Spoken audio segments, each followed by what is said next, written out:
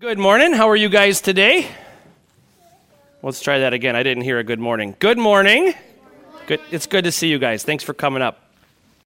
In our first lesson for today from the book of Psalms, we heard that God promises to save, to redeem people in the whole world. You guys might be familiar with a really famous Bible passage from the New Testament, John 3:16. Right? It says, "For God so loved the world that he gave his one and only Son, that whoever believes in him shall not perish but have eternal life." We talk about this a lot here at church, that God so loves the world. That means he loves all people from all places, no matter what they look like. And if he loves all people, that means he definitely loves you and me. You guys are old enough to know that God created people to look all sorts of different ways. We have different colors of hair. We have different colors of eyes. We have different colors of skin. People have all these different ways that they could look, and there's many different kinds of people in the world.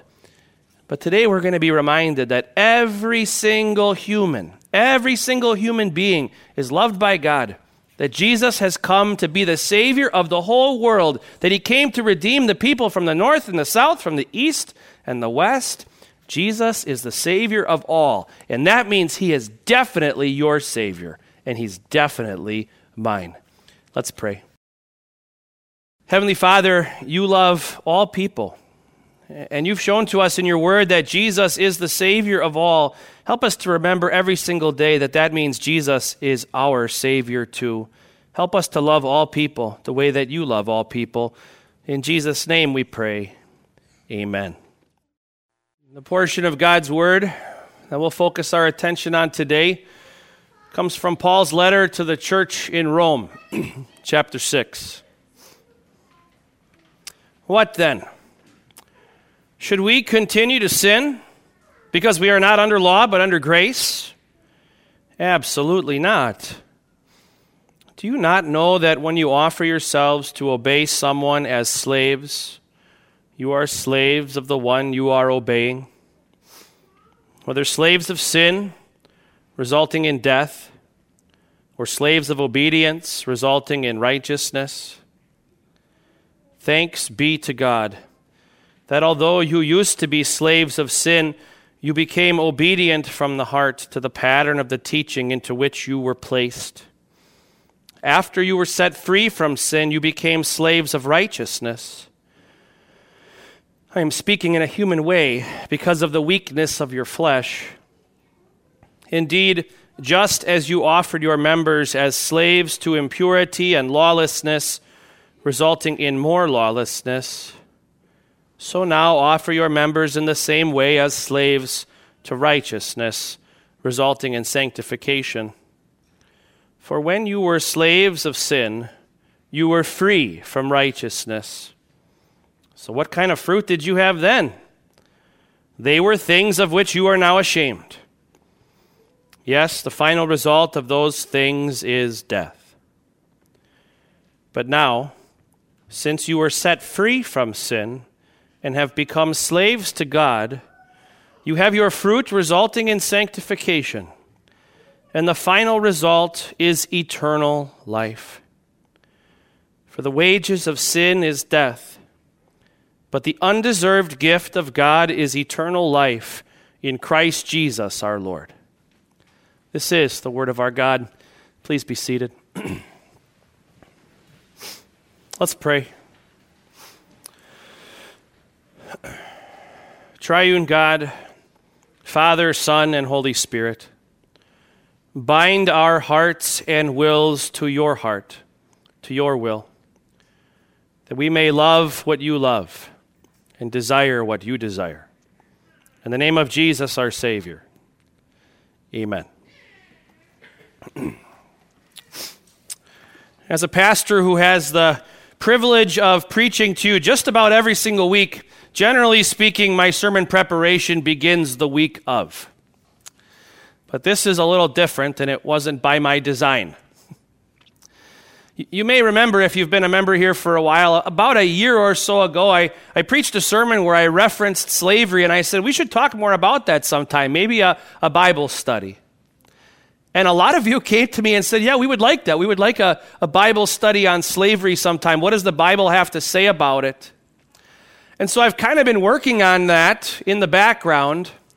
And when this text came up, it seemed like a good time to begin sharing some of that with you. Our nation has a history with slavery. And that history in our nation with slavery can make it difficult for us as 21st century Americans to understand what the Bible is talking about when it talks about slavery. And especially here, where we have this picture of slavery as a tool to describe the gospel, the good news. Slavery as a good thing. That's a concept that we don't understand, because when we hear slavery, we think evil. When we hear slavery, we think bad.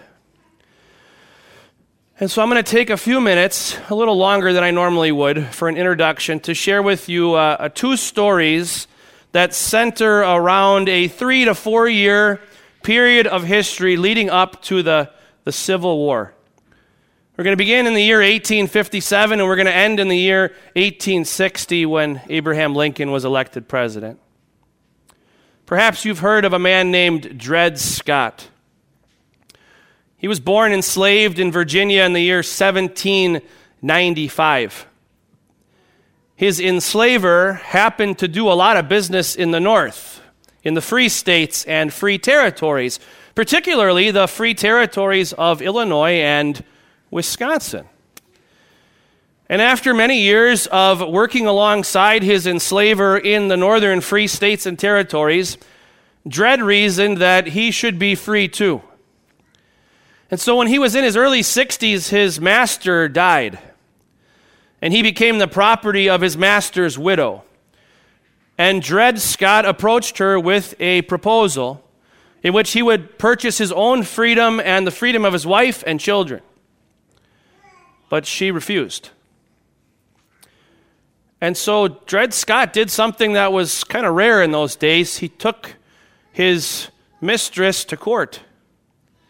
He sued her for his freedom. And the case made it all the way to the Supreme Court. In 1857, Supreme Court ruled against Dred Scott, 7-2. And in his majority opinion, the Chief Justice at the time, his name was Roger Taney. Chief Justice Taney wrote these words concerning all black people. They are an inferior order and altogether unfit to associate with the white race.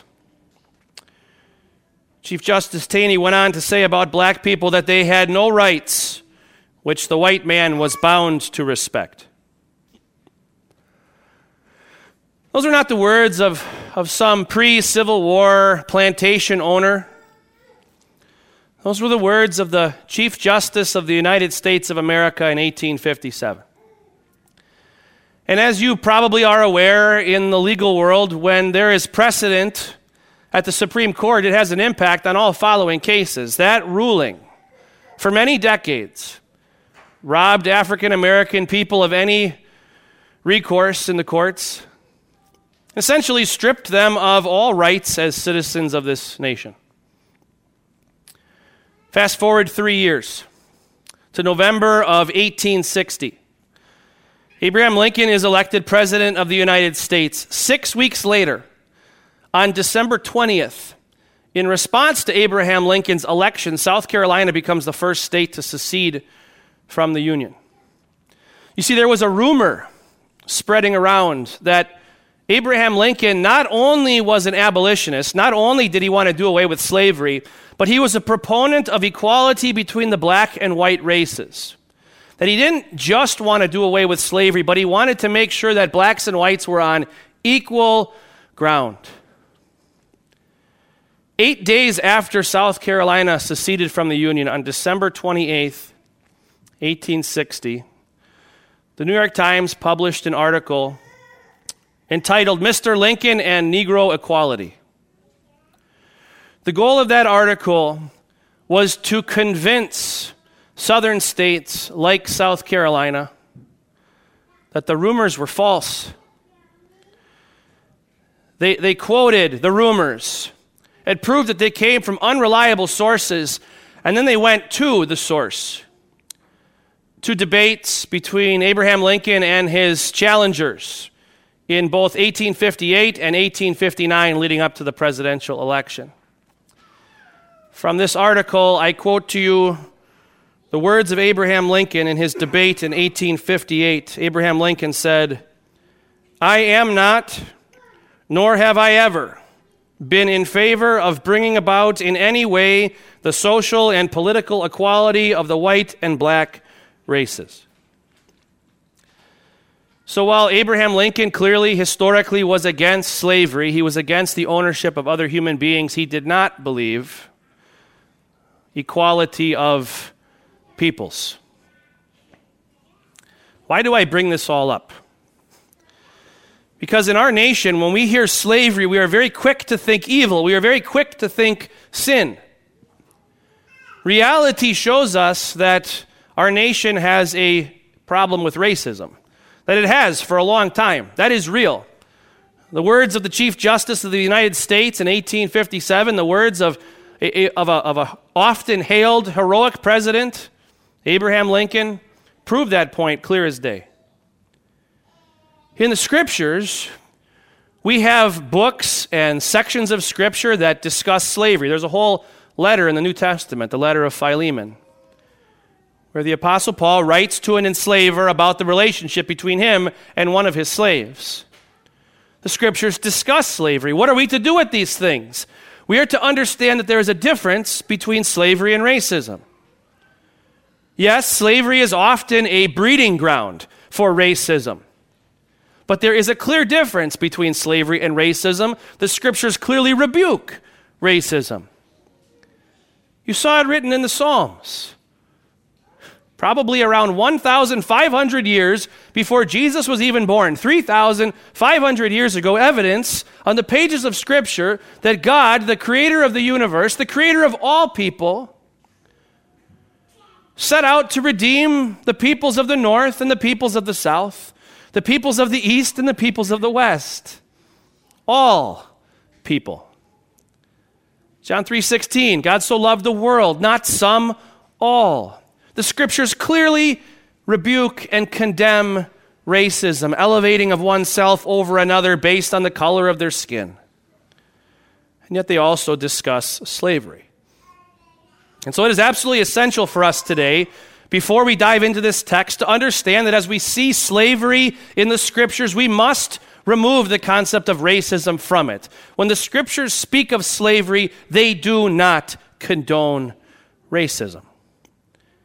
And starting here, we could begin to understand the good news of this text. Our text begins with a question. What then? What then? Should we continue to sin? The Apostle Paul has just laid out in very specific words in the preceding chapters of the book of Romans that the Christ, the promised Messiah, Jesus of Nazareth himself, the Son of the living God, came to this world to reverse the effect of Adam's sin. There is one race of humans, the descendants of Adam and Eve. All humans on earth are descendants of Adam and Eve, descendants of Noah, his wife, their 3 sons, and their 3 wives. And God makes it very clear that Adam's sin had an impact on all humanity. That as Adam and Eve fell into sin, every single one of their offspring, no matter what they looked like, no matter where they're born, no matter their features or abilities, every single human being is born enslaved to sin. When one is enslaved, they are bound to the heart and will of their enslaver. And as slaves to sin, the descendants of Adam and Eve, every man, woman, and child to ever live since, we are bound by nature, heart, and will to disobeying God, to sin itself. Our hearts, our wills, left to themselves, want to do nothing but the opposite of what God's heart and will desire. We are bound, enslaved to sin. But Paul makes the case that Jesus came to fix that problem, to free all humans from slavery to sin. And this is where we as 21st century Americans can run into some problem, because when we think of freedom from slavery, perhaps words from the Declaration of Independence come to mind. Free from bondage, free from slavery, so that we can enjoy our quote-unquote right to life, liberty, and the pursuit of happiness. A freedom to do what we will, to do what we want, to live and be free and pursue happiness as it pertains to us as individuals. But that's not what the scriptures say. They say Jesus came to free us from our bondage to sin so that we could enter into a different slavery. Freedom from one kind of bondage so we could be bound to God as His slaves. Hearts and wills bound with the heart and will of our new master, God Himself. So you think back to the Garden of Eden, where our God created all things.